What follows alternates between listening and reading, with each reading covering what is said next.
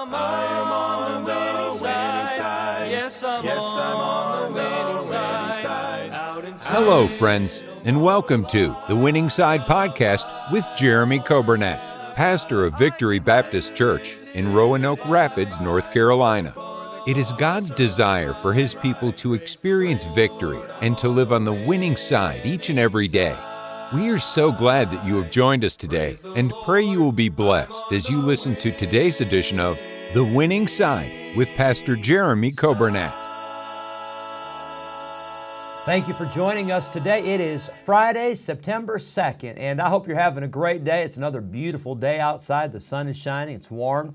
It's starting to feel like it's getting a little bit less humid, and so I thank the Lord for that. And we're looking forward to a great day today. We're looking forward to a great weekend at church. Of course, it's Labor Day weekend. I hope for some of you, you get to relax a little bit, spend some time with your family, and rejoice in the Lord. But we welcome you on this day, on this Friday, at the start of our Labor Day weekend. We invite you, or we welcome you, and we thank you for listening to 95.9 FM. Those that are listening on the radio, thank you for tuning in today.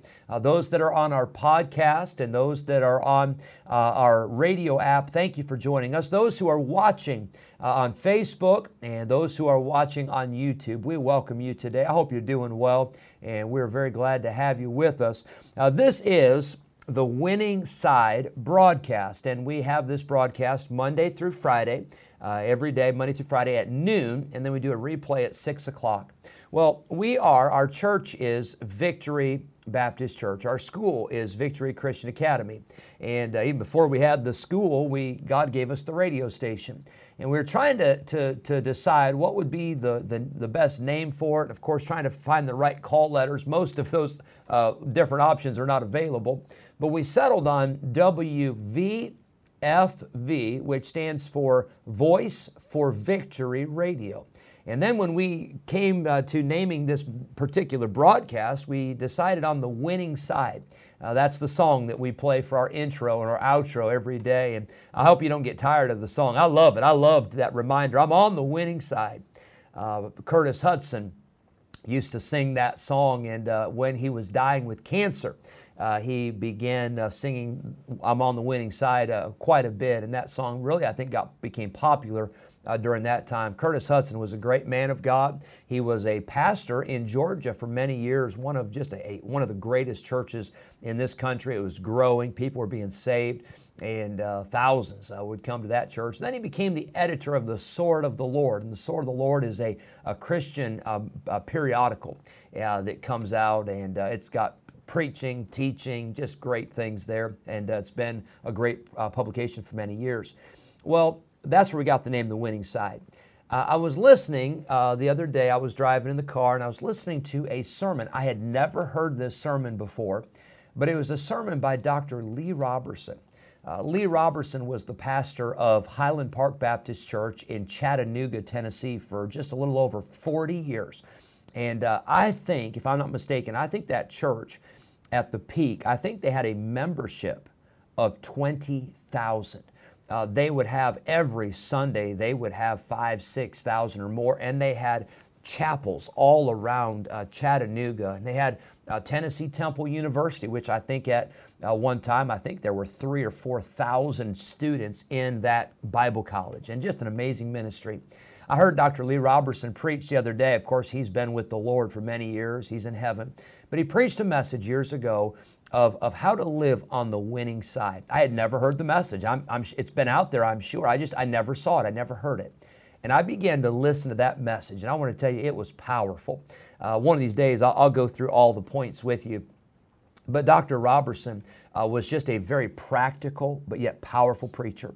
He would preach about 20 to 25 minutes. I mean, that was his time. I mean, he didn't preach long, but it was powerful. And in my opinion, I think he talked very quickly. He would say, this was one of his famous sayings, 3 to thrive, Sunday morning, Sunday night, Wednesday night. And he'd talk like that. And he'd say, be faithful to God, love souls, spend time with God, walk with God. And that was how he preached. So as I was listening to this sermon, how to live on the winning side, I'm thinking, well, what's he going to say? I'm telling you, it was so incredible. He talked about this. He says, get in the Bible every day. Every day, get something from the Bible. You can't make it without the Word of God. Number two, have a time of prayer. Pray. Expect God to do great things. Expect God to answer your prayer. Be a witness. Be a soul winner. He talked about people that he had led to Christ, and he talked about opportunities that he had to win souls even in his early ministry. And now, at the time he preached it, he said, we've seen thousands and thousands saved, but you got to win souls. It was so good. He talked about this. He said, live expectantly. That was one of his points. And he said, yes, expect God to do great things. He said, but live expectantly. Live every day as if this could be the day that Jesus would come back. And he talked about Jesus. Jesus is coming again. He said, I will come again. You got to live every day like this could be the day. It was so powerful. And it was just, what was amazing to me was it was nothing earth-shattering. It was all Bible truths that we have heard so many times. But those are exactly what we need to live on the winning side. So when we talk about the winning side, we're not talking about some mysterious Christian life that only pastors or only people who've been saved for 50 years. No. If you've been saved for 2 days, you can live on the winning side. And if you've been saved for 5 decades, you can live on the winning side. It's so simple if we would just get back to the Word of God and doing what God has told us to do. Well, anyway, that's a long explanation for our Winning Side broadcast, but that blessed my heart so much when I got to hear that, and I wanted to take a minute to share that with you. Happy birthday today to Brenda Briggs. Happy birthday today to Marie Keeter, and a happy anniversary today, 50 years today, to Ray and Sharon Birch. Congratulations on your anniversary. And then also today, Michael and Renee Claiborne. Happy anniversary to you as well. And then tomorrow, happy birthday to Richard Brown Jr. and happy anniversary to Jake and Lori Smith. I hope you have a wonderful day tomorrow and a happy anniversary. Let's be in prayer for a great weekend. Let's pray for a good day tomorrow with our soul winning visitation program. Let's be in prayer for great services on Sunday. And don't forget, Sunday night, Singspiration, right after the evening service. We're going to have pizza. We're going to have fellowship. We're going to have singing. We're going to have the instruments out there. It's going to be a great time. Don't miss Sunday night Singspiration here at Victory Baptist Church. Well, let's hear a song. I love hearing from the Rains family. And here's a great song talking about Jesus. He was more than a man. And this song describes it very well. I hope you enjoy the song. And then after the song, we'll be in our Bibles in Psalm 136.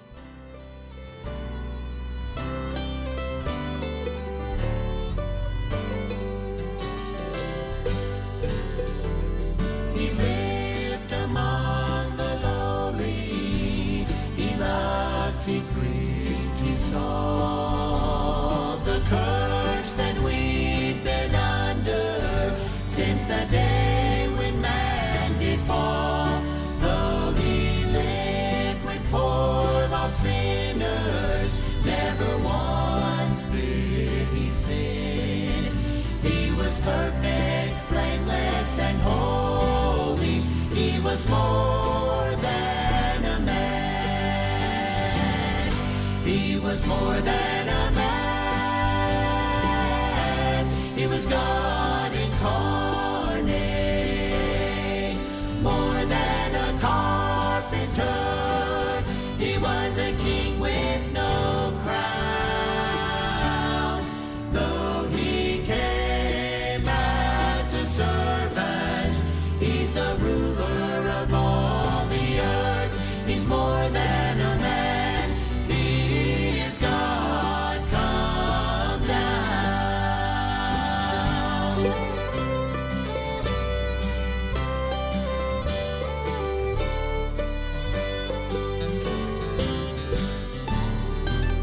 He healed their sick, he raised their dead, yet they still rejected his words. They said that he deserved to die, despite the truth they had heard. So they nailed him to a cruel cross and left him there to die. And as he died with all their sins on his back, his deity was lifted high. He was more than a man. He was God incarnate.